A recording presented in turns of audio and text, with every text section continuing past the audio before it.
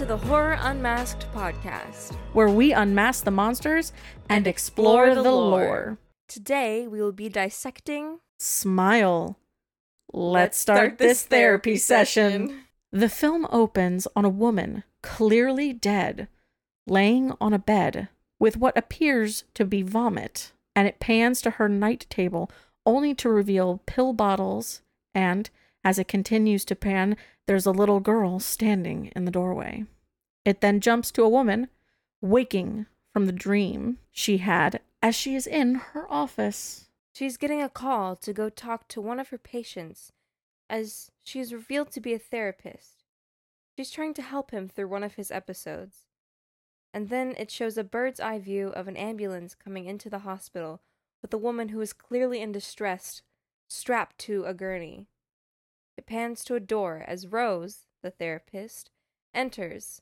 She talks with her boss and discusses a patient, and he advises her to go home, as she has been there since the late shift. As she goes to leave her office for the day, the phone rings, and she immediately comes rushing back into her room to answer the phone. She is then informed of a patient she is going to see named Laura. As she goes in the room to speak with Laura, she is in the corner and clearly in a state of distress. Laura tells her of something she is seeing, something that no one else can see, and that it can look like other people or those who are close to her who have died. Rose asks what happens when she sees it, and Laura tells her that it smiles at her, and that it's not the friendly kind of smile, and that it is affecting her life and mind. Rose asks if there's any mental illness in her family, and Laura gets upset as she says it tells her things, and that today she was going to die. Obviously, Rose doesn't believe her, and she tries to explain it away, but Laura looks away and breaks down, believing she's going to die, and no one is going to believe her. When Rose tells Laura to look at her, Laura screams and freaks out in a panic. Rose is shocked and attempts to look around, but she goes to her emergency phone and calls for help. But when she turns around, Laura is not on the floor where she left her. The flower pot that was on the table is destroyed, and Laura is standing behind Rose with a shard of the pot in her hand. As Laura smiles at her, she cuts a gash all the way across her neck. Rose slumps to the floor in shock. The scene changes, and Rose is in a room talking to detectives, asking what happened in the room, and all she says is she was smiling before she killed herself.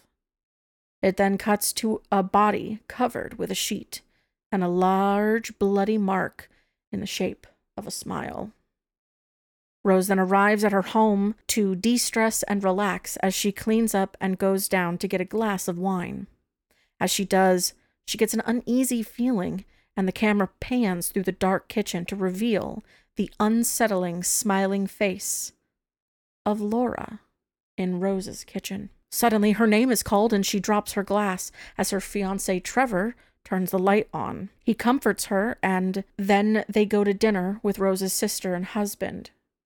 Emotions are high, and things do not end well. The next day, Rose is in for work, and Joel, her old boyfriend and detective on the case, comes to see her. She goes back to her office to look at the report from a witness statement Laura had done about a man who bludgeoned himself to death in front of her. In it states he was also smiling at her. And this is when her troubles begin. As she walks past several of her patients' doors, the one she was working with, Carl, in the beginning, is sitting on the edge of his bed, smiling. When she goes to check on him, he begins to repeat, "She's going to die," and it frightens Rose, and she calls for help only to see him as he's being restrained and confused about why he's being sent away. Rose's boss has a talk with her and says she's going to be taking a paid week off so she can rest and refocus. Rose attempts to relax, and as she goes shopping for her nephew's birthday, she gets him a train as a gift. Later, while she is at home, she is wrapping said gift. She goes to refill her wine glass, only for her house alarm to go off. She grabs a pair of scissors and goes through her house to see what could have set it off. As she goes to the living room, She sees that the back door is open, and before she can check it, the house phone rings. It is the security company she uses, but the call turns sinister as the woman on the phone asks her if she is sure she's alone. Rose is shocked as the phone rings and it is no longer in her hand, and this time it is the real security company calling. The police are called, and the incident is reported. And as Rose is getting ready for the night, she sets out her cat's food. But the cat does not show up. She believes it may have escaped outside when that door was open. It again shows the scene from the beginning of the woman lying dead in the bed. And Rose wakes up from her dream and goes downstairs to listen to the recording from Laura's session when she killed herself. And she hears something in the recording, and as she turns the sound up, only to hear her own name screamed in her ear by a figure next to her. It then cuts to Rose speaking with her therapist about what has been going on, and the events which may have caused these possible hallucinations. Rose is then shown getting ready for her nephew's party, and as it gets to the present time, he begins opening the gift from Rose, only to reveal the dead body of her cat instead of the train she bought for him.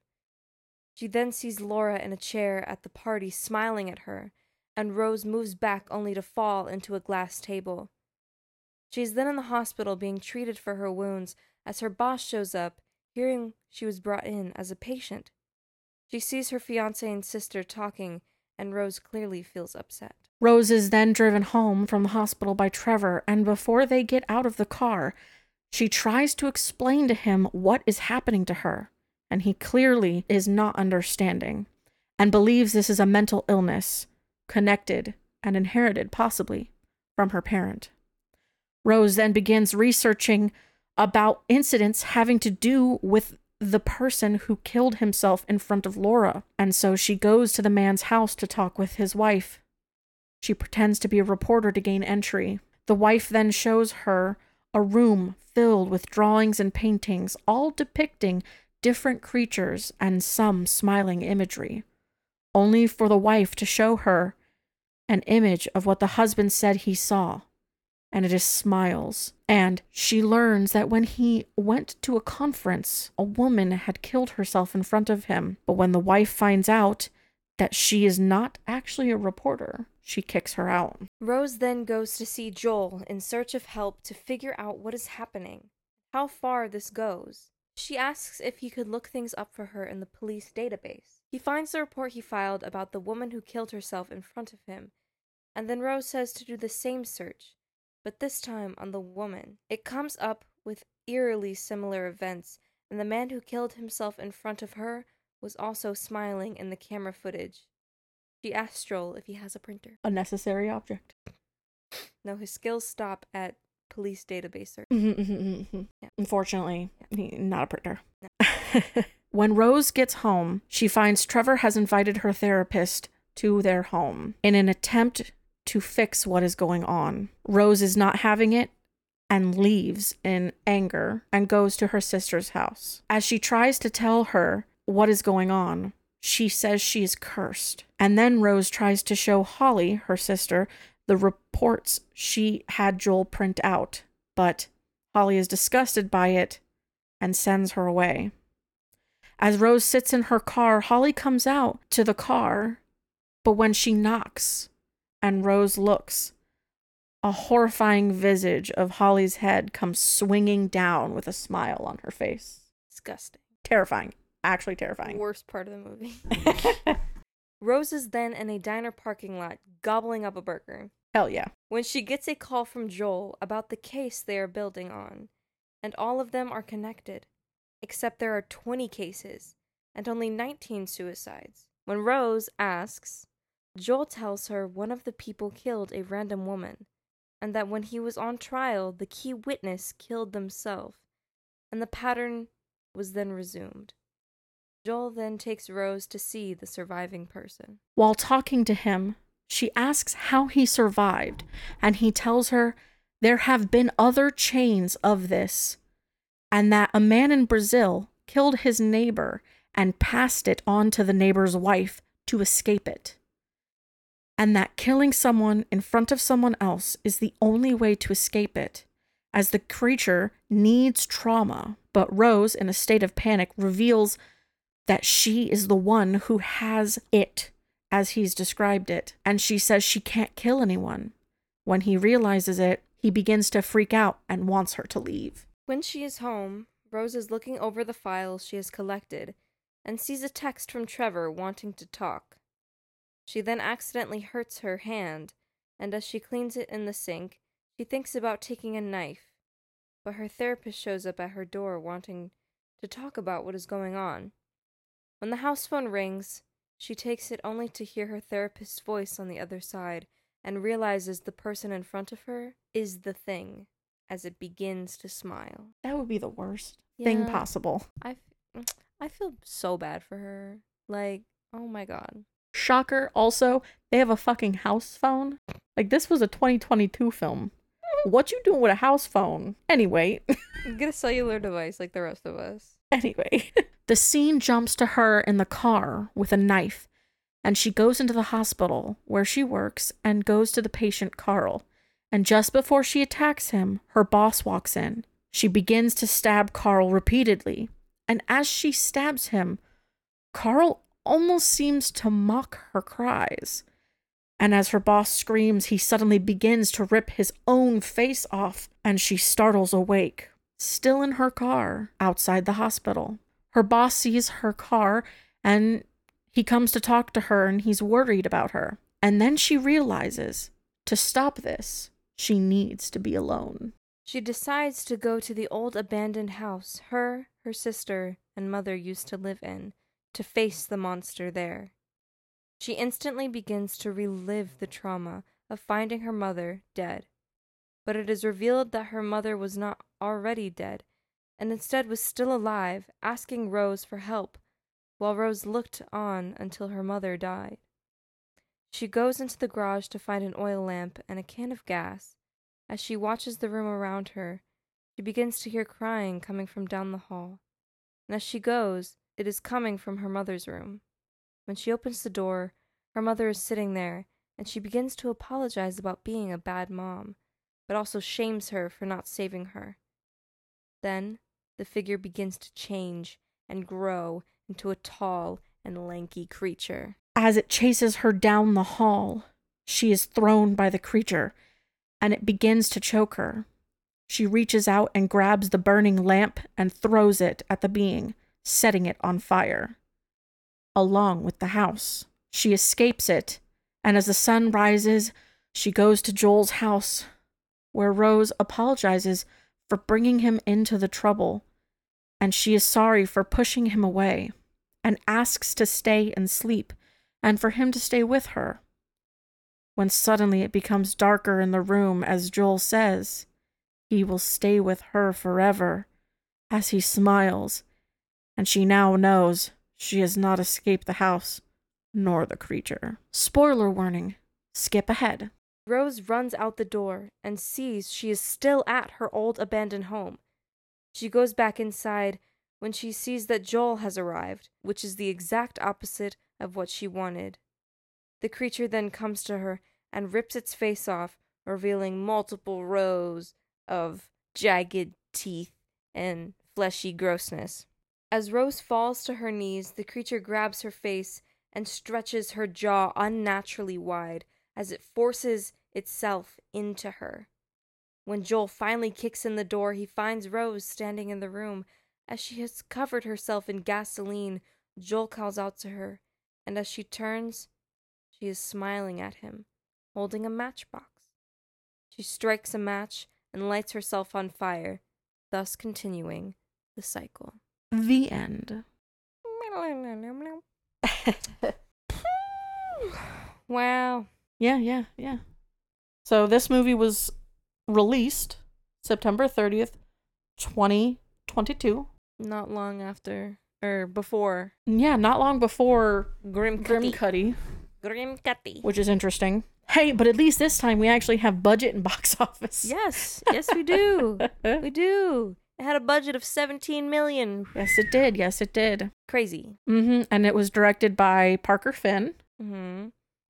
He made bank. He made bank. He made the bank. box office is insane. Over $217 million. Yeah. Yeah. Oh, yeah. So not bad. Yeah. 79% on Rotten Tomatoes. Yes. 1% better than Dracula. Honestly, you know. Right. We have some of our main actors. We have, obviously, the main character, Sosie Bacon. As Rose Cotter. Mm-hmm. We have Kyle Gallner. As Joel. Joel. You know. Joel. Caitlin Stacy, who played Laura Weaver. Mm-hmm.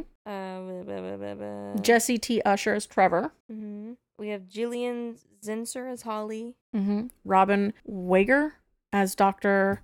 Madeline Northcott. Yep. All very good. Oh, yeah. So, yeah. This film. Parker Finn, you're one creepy dude. Yes, honestly, doing the research, man, did this man really strive for unsettling. Very much. And the fact that, like, there isn't really a lore on this, like, monster because he's the one that created it, and he's, like, there's nothing in the background for it. And everything I searched up, there wasn't a single time he answered the question of where he got his inspiration. Like, it always circles back to his short film. There's no inspiration. Honestly, that's the inspiration. That's the inspiration. There's no inspiration but his own creation. Yeah, I was like, bro. Like, he's tooting his own horn a little bit there. I mean, it's also one of those situations, then it means that he created a new creature type? Yes. Essentially. But there's not really any lore on it. There's not any, like... There's no, like, reference from, like, how in Grim Cuddy had a Japanese monster. Correct. It's not like that. Something from the past. It's literally this man had this thing sitting in his head. Yeah, basically. That he then decided the world needed to see it. Yeah. So, what this is based off of is his short film, Laura Hasn't Slept, which, if you haven't seen it, it's actually pretty good. It's only 11 minutes, right? Yeah, about 10 or 11 minutes. Mm-hmm. It stars the same girl at the beginning of Smile who kills herself in front of Rose. Yes. Who, like, gave her the curse. Laura, yeah. Laura. So, in the short film, Laura is talking to what she believes is her therapist. Yes. Like, she wakes up and she's talking to her therapist. Like, complaining. Like, complaining about her nightmares. Mm-hmm. And then all of a sudden, her therapist turns out to be the demon who was haunting her nightmares. Yep. So, very creepy. Yep. Yeah. Although the little jump scare at the end was kind of funny. I think the creature was a little comical. Yeah. It's definitely it's the spiritual successor. Yes. Because he made that in 2022, and he said, one of the big things that he said, this was a quote from him, I made the short to exist in its own right. I think that's how all good shorts should exist, instead of being a commercial for something bigger. Mm-hmm. While I was in post, something about the idea kept nagging at me, and this larger story started forming in my head with a different character at its center. So I look at them more as spiritual siblings rather than a direct adaptation. I wanted to take some of the DNA from the short and thread it into the feature and then add little Easter eggs. So I'm assuming, like, a big Easter egg obviously is having the original character from it coming in and talking, like, especially the line of, it's not a friendly smile. Yeah. Is definitely like that's a direct tie-in. Absolutely. Props to Caitlin Stacy. Yes. Mm-hmm. She killed it. She really literally. I felt so bad for that. Oop. Whoop. I felt so bad for her character, like, because if you do want to connect these two, she does not get a break. Not at all. Not even in the slightest. In her head, that was scary. Like, she's actually there. Yeah. So. Yeah. Yeah. Dude. Oh, and I guess kind of, through this research, usually it always ends up being kind of like we watch the films and then we kind of get like a pseudo second watch as we're writing our initial stuff. So we kind of get like a second look at some of the things. It's kind of fascinating because if you think about the way in which, not too big of spoilers, not going to give too much away, how the ending had that part between her and the monster. Mm-hmm. And when we're looking at Laura at the beginning, when she's on the ground, like in the like that's what gagging. she saw. No, but when she's gagging at the very beginning, you have to think, because she's on the floor and she starts gagging and choking. That's the monster crawling its way into her. Exactly. Yeah. And the fact that by the end of the film, we're getting to actually see what that looks like. Right. Yep. Like, you get to see what she saw in that room. Exactly. What she was going through. Exactly. And that's crazy. Like, yo, look, the VFX in this film are absolutely beautiful. There is so much revolving around the VFX. That was such a massive part for this film, I want to honestly. hear more. Like, seriously. So, there's so many notes. So, they had to go shot by shot to determine where they wanted to merge the SFX with the VFX. So, SFX is special effects, basically like handcrafted things, whereas VFX, it's more visual stuff. It's the two kind of back and forths. While staying, firm with the shooting, they actually became real close with the production team throughout this whole thing. They were working with the art department to determine parts where the CGI would be. They had like building facades where they would actually have to go in and like even CGI extend like they would do all that kind of stuff, like when the monster's going down the long corridor in like the abandoned house. Mm-hmm. The art department actually made the corridor smaller so that when that actor was crawling through it, it would actually seem and appear that the monster was larger, really, but in reality it's just a small corridor that they're coming through. I'm not gonna lie to you, the first time I watched this movie, I watched that whole part through my hands. The whole thing. It's creepy. It's honestly, it's a lot. It's a lot. God damn, did Parker look. He did real good with figuring out these scares. When I say he's a messed up dude, but he's brilliant. He's a brilliant messed up dude. Yeah, because like even and honestly, because of them, they were brought in, a lot of the visual artists were brought in pretty early into the design, so they did a lot of pre-visualizations using like drone shots and things like that, like when they were doing over the hospital. I loved a lot of their shots in this movie, especially the one where it's like she's like driving to the abandoned house, and I mean, like, and even in that regards, so eerie. when the fire scenes, it had a lot to do with the fact that the reality in the fire scenes were crucial because they were using real fire. They were actually setting something on fire. So they had to have it perfect. And have the meaning and everything be in there, because they had to get the fire shots in one take. Yeah. Because if they burn that thing down, burning buildings. No, you can't. You can't be having to build stuff that just increases your costs. Yup. Building and burning and exactly. Yeah, what a waste. And it's actually the Artery is the production company, and they did a lot of like R&D, research and development for the fire shots. And here's what's even crazier.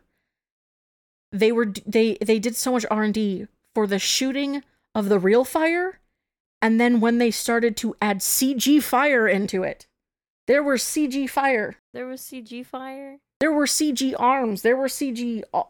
there was so much CG that I'm shocked, because there's no way in hell you could have told. No, I literally thought the only like CGI in this film was like a lot of the monster. Nope. There's so much. So like... He focused on practicality. Yeah. Everything needed to feel as if it was captured in camera. Which yeah. is, they did pretty good on that. But they were working very closely with the SFX team about how to mix it. And they basically made it so that much of the VFX was invisible and very difficult to see. Whether it was the scene of the camera diving into an actor's eye that required stitching multiple takes, a CGI scanning like Sosie's face, a drone shot that had to be fully rendered into CG. They spent weeks. I mean, even the monster on fire, it was a CGI character, but it was a stunt performer who was on fire. Oh my gosh. Was used as a reference so that they could then add CG onto it. Oh, so they went crazy. Oh, They said, yeah. "Oh, we have a budget of $17 million. We're gonna use it." I mean, yeah, it's literally like the most difficult, and clearly the most difficult part that they said was the climax. Yeah. When the monster of Rose's mom catches on fire. Yeah, I did. They Some did of that. shoot references of stunt doubles doing the same movements. The amount of editing that these people had to do was intense because they had to match the movements and make sure that the monster moved correctly, the flames felt natural, but not only that, but they wanted to feel that the monster was burning so that the monster changed throughout the sequence. So slowly the skin was burning away. Ooh. In that too. Ooh. And then oh my god. In that scene there was a lantern that was smashed on the floor. Yeah. Well, to make it happen, because Rose reaches for a practical lantern on set. Right. And then they had to recreate Rose's hand and the lantern, including all the cracks that were already in the glass. What? And then simulate fire on top of that allowed them to have have fire naturally reacting with Rose's hand and the lantern. Like, I feel like there's a much easier way to do that. That there sounds is so complicated. so much technical CGI in here. I would not have guessed I think that. there's so many films that use CGI, but I feel like this film specifically used CGI to such an extent. I mean, they use CGI so much that they you made things like photorealistic. They literally went through. They photogrammetry scannings of numerous props, buildings, prosthetics, and several actors for CGI recreation, basically making the photorealistic. It's like, you know how in video games that they've have like the Unreal engines where they make stuff look so real. It's that stuff. Right. I'm like, this is intense shit. That's crazy. Like, God, you know? Was all that really necessary? I mean, it looks And it's good. intense. And it's not obvious either. It's not. That's what I'm saying. Like, if it's not obvious CGI, couldn't you have just filmed it, like, regularly? I don't know, man, but whatever he did pretty good. I mean, yeah, I couldn't tell, except for obviously the big monster at the end, but... It's wild how much work went in and how much CGI. I mean, shit, even for... I'm trying to think of one of the other movies that we've done that would have had a lot of CGI done in it, but I feel like that would have been... It's not Dracula. Yeah. I don't even think... I would think Megan had more... Because Megan herself. But I'm like, this has more... Grim Cuddy. No, I'm just kidding. Than even Megan had. Yeah. Like, this is... This is probably the most that... This is like halfway to an animated film. Oh. With how much CGI they did. Like, it's intense. Crazy. It's intense how much. They did a lot of work on this, which is shiggity shocking. And I actually got his influences for some of the film. Please. No. I looked at so many interviews and articles and I couldn't find Jack Diddley. So I found some. I found some of his influences for the film. All right. He said that Rosemary's Baby was on his mind in a big way for this film. He said, I was thinking what's going on with Mia Farrow's character in that film, in the way that she's being gaslit and is not being believed is palpable. But also, Todd Haynes' Safe was on his brain constantly as well while making the movie. It's one of his favorite films, I guess, and it had a lot to do with the level of anxiety and the way it placed you in that feeling of the anxiety of Julianne Moore's character. And it just doesn't let go. That was something that he wanted to accomplish with his film. So he basically had inspirations from stuff of like people not believing you when you're telling people that stuff's going on, and then the anxiety of just the film in general. Yeah, I mean, I guess I'm not shocked by Rosemary's Baby. Yeah. Because a lot of people were saying that this movie stole a lot from Hereditary. Oh. Like, plot-wise. Personally, I don't really see it. Yeah. Like, okay, what they said was trauma from your mom. Oh. Well, that's a lot of films. And that's where the similarities end for me. Like, I don't really see how the rest and that's just a common trope. Other than Paimon, you know, breaking people down. Yeah. Mentally. Yeah. But it was very different. But it definitely, I didn't make that comparison when watching this because it's done in completely different ways that I didn't see these. Yes, and I feel like in Hereditary, the whole haunting and everything felt much more subtle than this. This was like in your face, it's constantly happening. Yeah. You can't even trust your own eyes. There's no break. Whereas in Hereditary, it was like every once in a while, and like how we talked about in that one, it definitely focused more on the family drama than the haunting part. Mm-hmm. This one was all just haunt your soul. Yeah. But if we want to talk more about this entity, within Smile, there's not really a whole lot to say. It just collects souls, you know, and just constantly trying to get new ones. It's trying to get one every single week. Yes. Like, calm down, dude. It really is. That's a lot.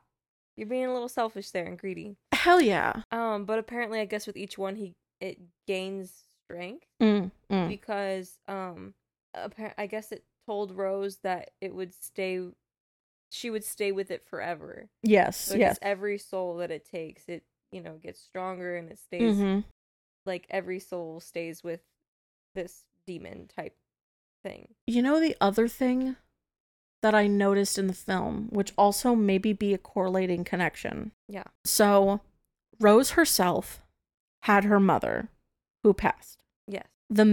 Laura, she had her grandfather. Uh-huh. The man who killed himself in front of Laura had his brother. Right. So, and they're all like, so far every one of them had like something traumatic, something close to them. Yeah, exactly. I think that's definitely that the creature used against them. I think that definitely determines its next victim, because I'm sure Joel has somebody in his life. That motherfucker. Can we talk about that for a effing second? Yeah. What you want to say, Joel? Joel's just gonna be a running joke now. Dumb bitch. So the whole latter half of the film, once she realizes that the big thing is she has to be alone, that if she's alone, it won't pass on to anybody else, regardless of whether it takes her life. I think the entity could have interfered a bit. I feel like that was what it was doing at the end there. Yeah. When it was like trying to make her feel like she was safe. Yeah, that, and also just like if it can warp reality. Yeah. It can cause Joel to come to the house and kick down the door.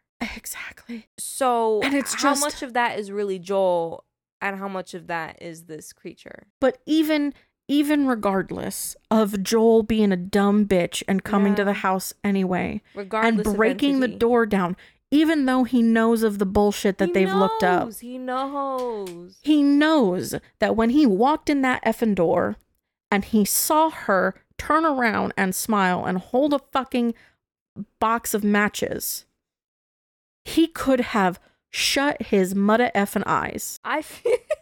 or turned to F but around. That's what I'm saying. Like, I feel like at certain point, the entity probably has a hold on you already. And, like, no matter what you want to look away, you can't. I don't know, man. Because Joel fucking knew. Well, because also the other thing you have to think that the other guy made it out by killing someone. That's true. I think Joel's the type of guy to probably gonna get out of it by killing someone.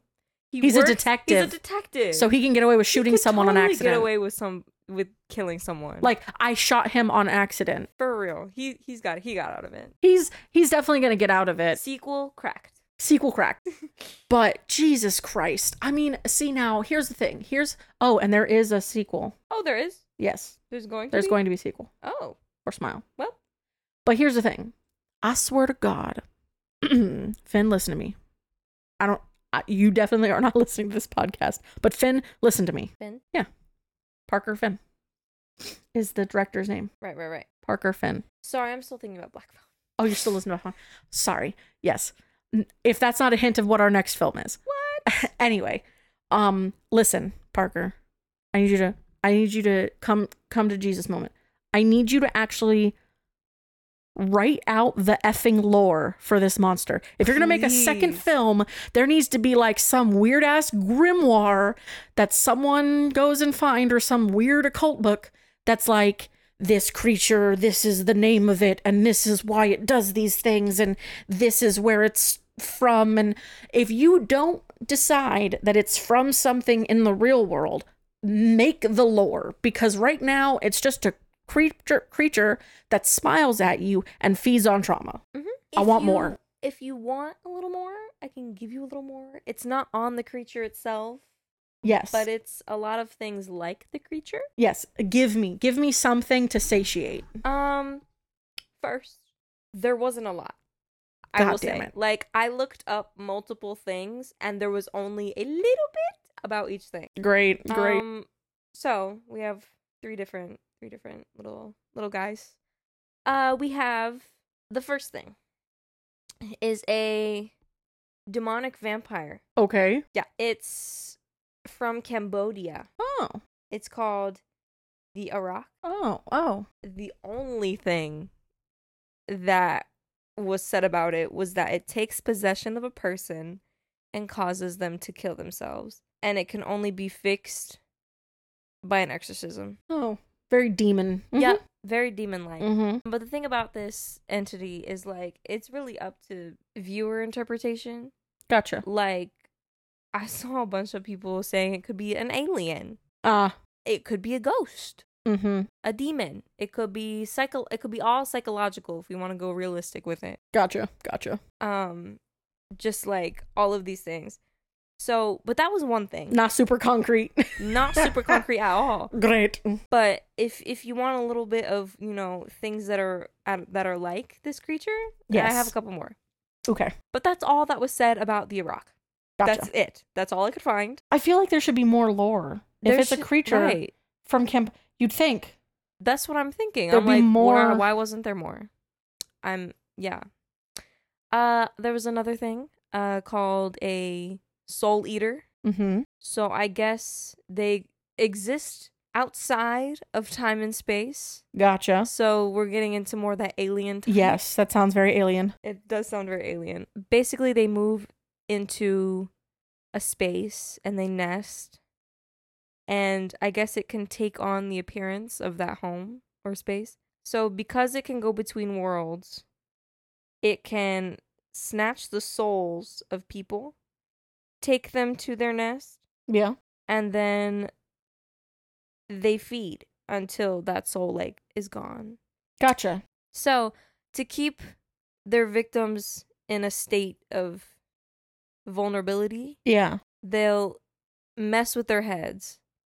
It's like that mental health thing again. Yeah. Like this creature in Smile. So they'll mess with the reality in their mind. Yes, it'll show them images of, trauma they've been through, people they love, being hurt, just a bunch of stuff. Yeah. And soul eaters, I guess soul eaters originate from Africa. Oh. Nigeria. I'm thinking about people. The frickin' anime Soul Eater. Yeah. That's what I'm thinking about. When I did do research, that anime did come up. I was like, that's not right.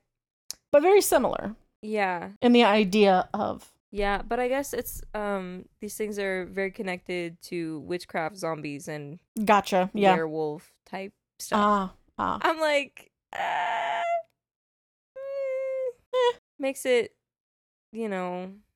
less believable with the whole zombies, werewolf type. Yeah.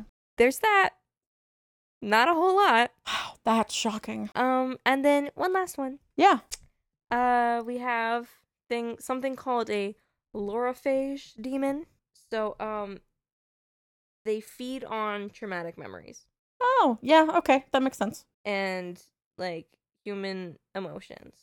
They wear human clothing. They look like people to disguise themselves or Huh. whatever. They don't actually look like people, but they wear clothes like people clothes. Yes. In order to, Falsely blended. yes. But they're creepy looking. In the pictures, if you look it up, they're kind of cute. Because it's all like cute little animated pictures. But Gotcha. this description, not so much. It says they are completely hairless. They have gray skin. They have small openings so that they can hear on their head. Large black eyes with red pupils. And really long needle-like fingers ending in talons. And then here it says an insectoid proboscis. Proboscis. Instead of a nose and mouth.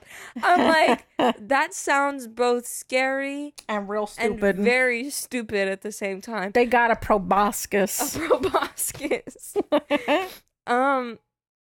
It sounds scary and it sounds stupid and then it looks cute. Uh-huh. I'm very confused by these things. Yep. Mm-hmm. But basically, they use their long claws. Yeah. And they stick them in their victim's head, and they use that to feed and kill their victims. Basically, it makes their victim relive all of their trauma all at once. Ooh. So they go mad, like they go crazy before they die. Great. That sounds fun. Really fun stuff. I would say that would probably be the closest.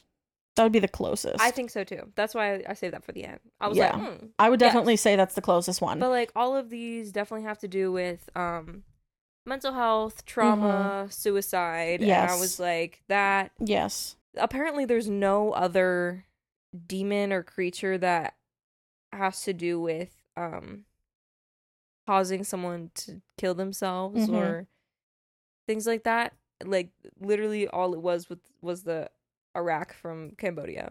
I was like, how is there not more about this? There's definitely more. They're just difficult to find, I guess. Probably is because that's pretty dark if stuff. you guys know any weird yeah folklore from your homes that have similar monsters or creatures, would love to hear about them. If you got it from the dark web though, no thank you. Yeah, exactly. Yeah, that's probably where all this information is at. Honestly, not shocked if that's true. Yeah. Yeah. This film definitely very much focuses on that. Yeah, and trying to do research on like things that, entities or monsters or mythological creatures that cause you to hurt yourself or, kill yourself. Or make you relive trauma. Bird Box popped up. Oh.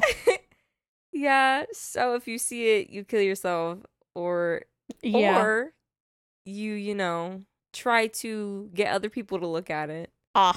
And then they kill themselves because now you're working for the thing. Gotcha.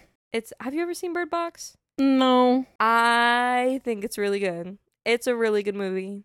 I got a good list of stuff I gotta watch. You have to watch it. Honestly, could probably count as a horror film. Huh. Could add that to the list, maybe. Yeah. I like it. We could always talk about it in one of our chit chats. We could just talk about. Think if we did do that, it would have to be like a Quiet Place Bird Box because it has to do with the senses. Is Bird Box like a film or a show? Yeah, it's a film. Oh, it's a movie. Shit. It's got Sandra Bullock in it. Oh, shit. Yeah. Well, it's not bad. Well, maybe we'll have to do like a one month later on. We'll have to do like a Quiet Place Bird Box bust out because Quiet Place is a couple films, so we could always do something with that one. Yeah, that as well. Also, if I'm not mistaken, I'm gonna search something up real quick. If I'm not wrong about this. Oh, just kind of getting back into the film. Sorry for the little bit of sad treckle. But one of the big reasons why they chose smiling as the thing. Yeah, I do. Yeah. Yeah. It's a lot to do with the idea of so for one part of it, it has more to do with like trauma associated with people often smile to mask or cover trauma, as it represents how, you know, people, even though they go through a bunch of terrible stuff, they will smile to cover it. And another big thing is trauma is trauma. And, you know, it has a lot to do with the reason why the creature uses it. It's because trauma is the one thing that we keep burned into our memories, whether we want it or not. True. So, all of these, you know, when this creature is coming at you and it's smiling, it's not, it doesn't have good intentions. Yeah. And it really shows how, even when you're not going through the best time and you're smiling through it, that exactly can be fake. Just like this monster. Yeah. I mean, fake. one of the quote he kind of said was, "I think there's a real strength in the inherent contradiction. I mean, as you said, there's a symbol of friendliness. They're also really primal and innate in us as human beings. I think we learn to smile as babies. And so if I could take that and sort of, like you said, flip it on its head and allow the evil in the film to wear a smile as a mask and teach the audience that it's the promise of a threat and something very dangerous, I thought that might get under the audience's skin." No, it did. It definitely did. It's so unsettling. Especially the way that it starts to smile. Yeah. Because it's just like, when it's faking to be a person and then all of a sudden it just grows the smile across its face. Not cool. Oh, thank you. Not cool. Don't want it. Did you hear about the promotion, how they did their promotional stuff for this film? No. I didn't watch a lot. You know me and my fucking hate stuff. No. Not in that way. Nothing you could watch. Oh. You'd have to have been there. Hello? Oh, yeah. So apparently, in their marketing... Oh, I think I did see this. The actors would attend Major League Baseball games and smile directly in the camera behind home plate. No. Why? And the thing is, and they wouldn't interact. They would just smile. And I guess it was really effective. The inventive advertising plan proved to be effective as the film made more than its budget back at the box office. Oh, for sure. In just 1 week alone, in the opening week alone, they made more than they spent on the film. That's really it's like, it unsettled so many people because of the smiling people. Right. Like, what? First. Terrifying. Yes. How do you stick to that? I would have lost it. Like, you would have broke? Real events. Yeah. And they went to real like shit. This, even through the people interacting with them. Mm-hmm. Second, why a baseball stadium? They were just deadpan smiling. It's because usually they're recorded, so they stayed behind where there would be common recording happening. I suppose. Like, but dude, there's so many different types of games they could have gone to. I don't know why it's Major League Baseball, but you know what? They chose Major League Baseball. Yeah. But it's like, just imagine you're just there with your family or whatever. You just look over, and there's just this woman just smiling menacingly. I think I would very shit myself. Deadpan smiling. I'm like, nope, we're gone. We're leaving. Yeah, I would shit myself, and then I would tell my whole family, we're leaving right now. Right this second. Thank you. Oh, yeah. But, yeah. This film is definitely wild. It definitely speaks to mental health and trauma and how getting help for these things is really important. And how you shouldn't be alone in these things, I think. Yes. I mean, it's weird because, like, it's obviously passed down from one person to the next. But I think if you don't deal with your trauma, that's why this thing latched on to them. Yes. Like, it's because they refuse to grow. And they just latched on. Like, even Rose's sister was saying, like, you just can't let go. Yeah. And I think it's a big thing. Like obviously she had a therapist, but exactly. I mean, she refused to, even in the, well, you also have to think, okay, so you also have to think, she's been lying this whole time. yes. Yeah. She's been keeping a massive secret. Like That, which is why I think she felt the guilt to keep the home when her sister kept being like, just sell it. It's a piece of junk. And she's like, no. Holding on to everything because she's been lying to everyone that her mom was already dead when in fact she was not. She was still alive and actually asked her daughter to help her and to call the police. And instead she stood there and fucking let her mom die. But here's the thing. As a child, oh yeah, you shouldn't have to go through that. I agree. If your parent is willing to do something like that and you are a child, you cannot beat yourself over. You cannot beat yourself up over something like that because that is not your fault. Your parents should have been smart enough not to put themselves in a situation like that, or at least coherent enough. So selfish that they would put you in a situation like that. Exactly. And I feel like the other thing is even in the film, even though it's the monster she's speaking to in that scene with the mom, it's, I was 10 and you were a monster. I was scared of you. Yeah. That says a lot. So I think even though she went to therapy and she became a therapist herself, she never actually worked through those issues that she had because she didn't tell anybody. Yeah, which is honestly why I think throughout the film, especially the beginning when she's still at work, it's the idea that she's staying too late. She's working too long. She literally is told go home and the phone rings in her office and she hears it and she fucking runs back to keep working. She's made her whole life fixing others and avoiding her own problems. And in the end, that was the worst mistake she could have ever made because it caused her all this trouble and ended up, Right. So. Yeah. The worst trauma of it all, the cat.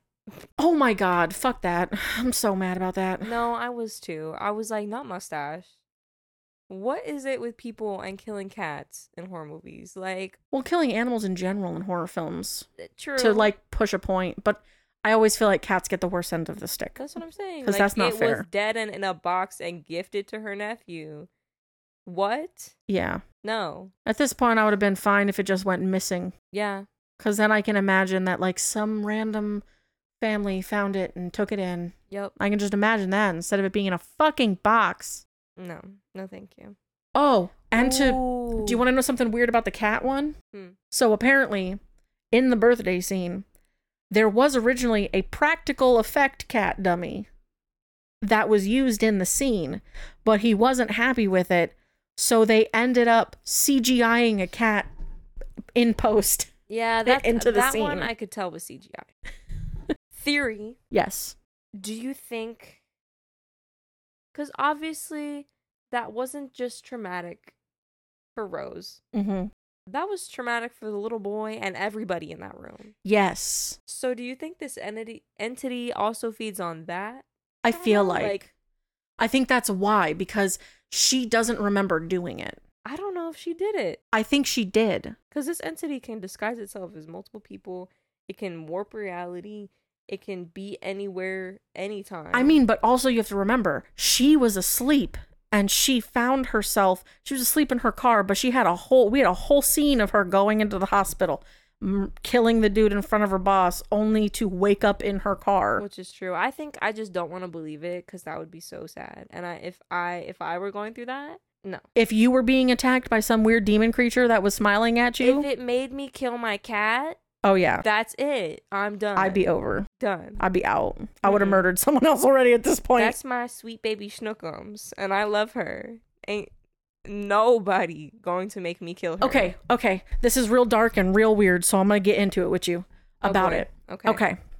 So the whole thing is the only way to escape is if you kill someone else in front of someone else. Right. Do they have to know it's you? Like, do they have to physically know that it's you? Because you could like wear a mask. Exactly.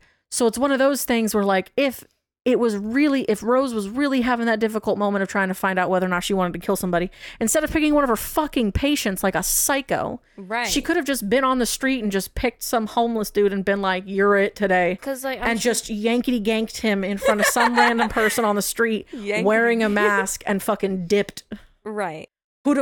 She could have worn gloves. She could have had the whole procedure. She could have serial killed it up, and she didn't. I guess it's just if you're going through that traumatic experience and you're not thinking straight, and obviously your reality is being controlled and fucked with by this creature, I don't think you're thinking about it that hard. I think you're thinking about like the fastest escape route. Yeah, the fastest escape route. And so, maybe a professional killer could have thought about that, but I'm trying to think back to the conversation that I'm a professional killer, guys. Yeah. Also, put that on the fuck with Carl. Like, he ain't do nothing to you. Why are you picking Carl? Right. He just, okay, here's the thing. He's just struggling. Because at the beginning, he was all, I'm gonna die. True. She's gonna die. We're all gonna die. Yes. So obviously she was like, well, he thinks he's gonna die anyway. So I'm gonna just fast track that shit. Yeah. Yeah. And I'm gonna go fuck my boss over in the process so he can watch this die. He can also, the curse can go to him. But I'm trying to think back to the conversation that Rose had with the one guy in jail. Yes. Who got out of the curse. Did he say that the person had to see your face or not? I'm pretty sure he they didn't. had to see. You just had to kill someone else in front of someone. Brutally. Yeah. And you had to mean to kill them. Yeah. You had to make it meaningful. Yeah. You had to be with intent to kill. Unless it were a really bad person that I was doing both of these things to, like killing this person and then putting this curse onto someone else, I don't think I'd be able to do that. Do you think you'd be just like, you'd go onto some website and like catfish two people and say, meet me here, and just be like, haha, motherfucker, yank, yank, yank, yank, haha, no, yeah, both of you are fucked. Yep. I would like go on there and I would do like one of those, you know how people go on the internet like Omegle or whatever, or like these weird apps, and they try to like catch the creepy predators. Yes, I do that. I would do make that. a Facebook that's like, I'm a 12-year-old girl, and then like just invite them to go somewhere and then just like fuck them over. Yep. Because honestly, pedophiles don't deserve to live. Ooh. Hot take. Not that hot, honestly. Not really. Bad people do bad shit. Very true. Any other notes? Just general statement to the vague universe. If anybody is actually dealing with any serious things and they're thinking of doing things, there are hotlines, websites. If you're having difficulty with people not listening, reach out to someone. There is always someone that will help you. Yeah, I feel like a lot of people think that hotlines are fake, or not just fake. They don't really help. They wouldn't help. It seems like, how is a stranger going to be able to listen to your problems like that? Yeah. Like, I feel like people are always like, go to this hotline without really. Yeah. I mean, a lot of the times even your doctors will. That wouldn't really. Sometimes that deters me. I'm like, yeah. The way you just said that, I don't think a lot of people are going to your hotline. But, like, reach out. Yeah, just reach out. Reach out to someone. Someone, anyone, even if it's not a hotline. Yeah, reach up to, like, talk to someone. If you don't feel comfortable talking to your family, try to find a friend. If you don't feel comfortable talking to a friend, find someone professional or not. Like, if you're in school, talk to a counselor, talk to a teacher you trust. Even though I know talking to them, it gets a little weird because, teachers are forced to report things. But honestly, if you're in a state where you're like, I'm telling you these things, please can you do it for me? Because I don't have the strength to do it. Usually that's a good out for a lot of kids. Yeah. And things like that. Like if you don't have the mental fortitude to do it yourself, to call for help, they can get the help for you. Because in that state, you don't care. Yeah, you don't care. You don't care. If you care enough, that's all that matters. Just all it takes is a little bit. Yeah, just a little bit. Yeah, it needs just If you know there's someone in your life who supports and takes care of you and loves you for who you are and all that kind of stuff, regardless of how you identify or whatever it is that's going on with your life, seek them out and talk to them. Never resort to anything that because I promise would not help you. Whatever you're going through right now, everything comes to an end. Life is full of peaks and valleys. Yep. Not everything is going to be a peak, but you have those peaks because you have those lows. So, and sometimes it just takes a little bit more climbing to get out of that trench. Exactly. Sometimes it's a short little jaunt, but sometimes it's a climb. Yeah. You know, rest, relax, but don't isolate. No. Even though that's definitely the exact opposite of this film. Yeah. But, you know. That's because she didn't deal with her stuff. Exactly. If she had reached out and sought help in an honest manner, then she wouldn't have been in that whole mess. Exactly. Because we love you guys and we want you to be safe. Always. And the careful. Yes. Alrighty, so... Ooh. What? To end out. Oh yeah, you have something? It's not obviously gonna change up the mood a little bit. Yeah, change up the mood a little bit. We got a little we got a little intense. And a little serious. But I thought because of my last in the last episode. Oh shit, do you have reviews? I have reviews. Oh, okay, go for it. Yes. Okay. I think this is gonna be a new little segment of our stuff. 1-star ratings. Oh shit.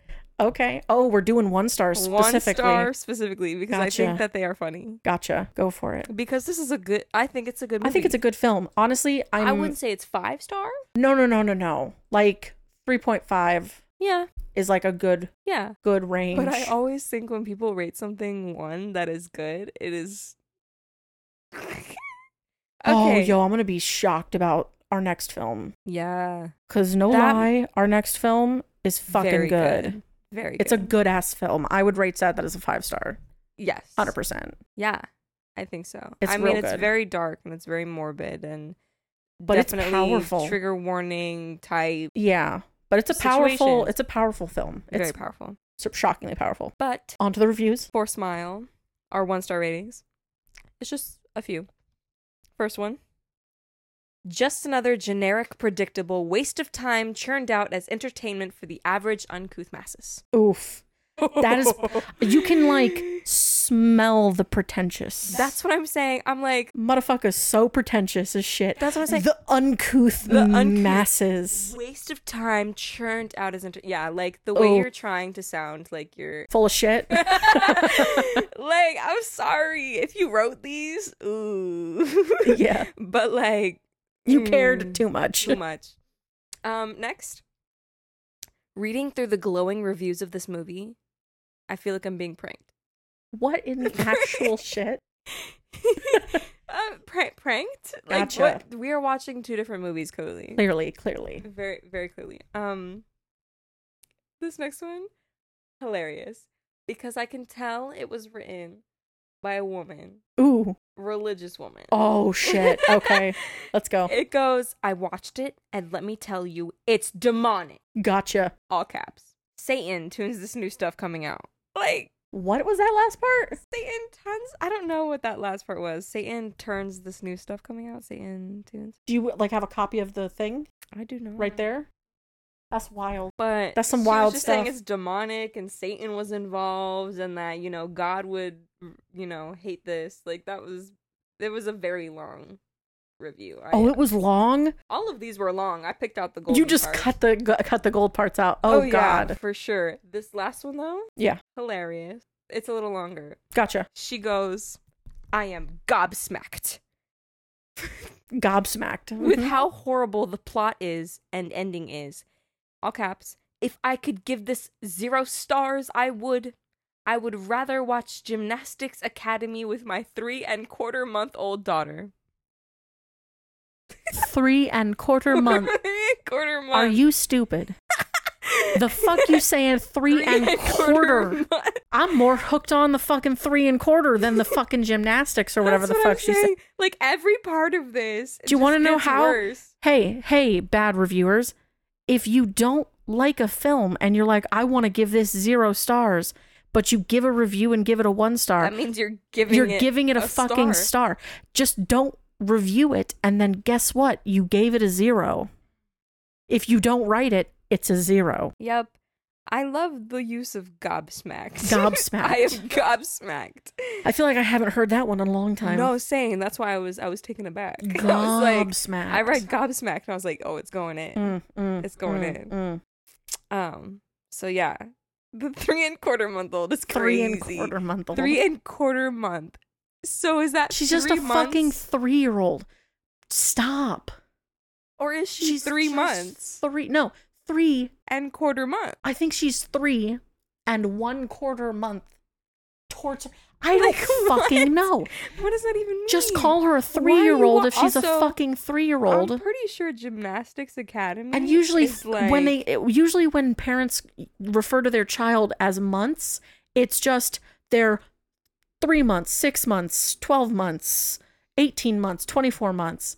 But once you get to like 3-year-old, bitch, it's 3-year-old or 3.5. Don't get all twisted in your knickers. No, that's true. After like, you know, don't I'd get your say panties in a bunch. After like a year and a half, you can stop saying it in months. Exactly. Like once you reach 18 months, that's it. It's because they make clothing all the way up to 24 months. Yeah, which fine. And But that's why they refer to their kids. 3 years old. You just say they're 3. Like, why would you say that they're like 30 months old? They're 30 months old. Just say that they're 3, and then when it's halfway through till their birthday, you just say 3.5. Yep. If you really 3/4 month. If you really want to get that fraction in there, because people fucking love fractions for some goddamn reason when it comes to birthdays. I don't know. I mean, I like my half birthday, but that's also because it's on St. Patty's Day every year. So it's on the alcohol day of the year. Yup. Let's get crunk. Girl, you're Kiss only me, going to be I'm able to get crunk Irish. now. Not yet, but you know, for my next half birthday. Yeah, your next half 21 and a birthday, half. you'll actually be able to get crunk. Yes. Legally. Legally. What? I didn't just out myself. Well, we went on a little tangent there. We'll have to at some point add like 1 5-star just to see what it was like. Yes, of course. Yeah. But they're not as funny. No, they're not. No, they're not. Like, We can start it with 1 5-star and then just like list off all the 1-stars. yeah. I think that'd be a good one. But, That's a lot of fun. I like it. I think 1 it's stars. Here are our list of 1-star reviews. That's Yes. so good. Yeah, I like that. but like eventually I would like to make it so that they are like really effing funny. Oh, Like, yes. I want to go into the 1-star ratings because usually there's a lot Yeah. because people just love to hate. Oh, yeah. People love to hate. People love to hate. Yes. That's not our problem. We get content out of it. It's funny as shit. So Because some of y'all are pretentious AF. You uncouth masses. you uncouth masses. Oh, We're, you know, God. if you just stop being generic and predictable. Yeah. You know, and keep that demonic shit out of it. Mhm. You know, Satan. Satan. Anyway. So just letting you guys know, obviously it's kind of been hinted a couple times during this film. Our next movie we will be watching is The Black Phone. Woo! Look forward to it because it's going to be good. It really will be. It's going to be very good. Mhm. I enjoyed that movie A immensely. lot. Like, obviously, like I said, sad, morbid. But powerful. Yeah. And I'm sad that I didn't watch it sort of before we went to the house. I know. So, in it was the 31st. So it was last year. Yeah. Last year they had a house that was Blumhouse, and it had 2 different themes to it. It had from the movie Freaky, and then it had The Black Phone. And I wish we had watched it so that we could better understand the house, because I feel like that would have been really Because I feel like I something. remember hearing the kids' voices playing through the house. And I feel like, man, that would have been so good if we had seen it. Yeah. That's why I want to make sure that for the most part, when we do HHN this year, I would like to attempt to see most of the films if there are when they're related. Right. I know that the one film, Exorcist Believer, is going to be a bit more difficult to probably see close enough in time for Yeah. it. So, but I'm not too worried about getting that one. I watched the trailer for it, so I feel like that's fairly okay. But yeah. So anyway, follow us obviously on Instagram and Twitter at Horror Unmasked. Listen to us on Spotify, iTunes at Horror Unmasked Podcast, and follow our YouTube channel at Horror Unmasked Podcast. And with that, There's only one thing left to ask. Will you fear? or will you fear not?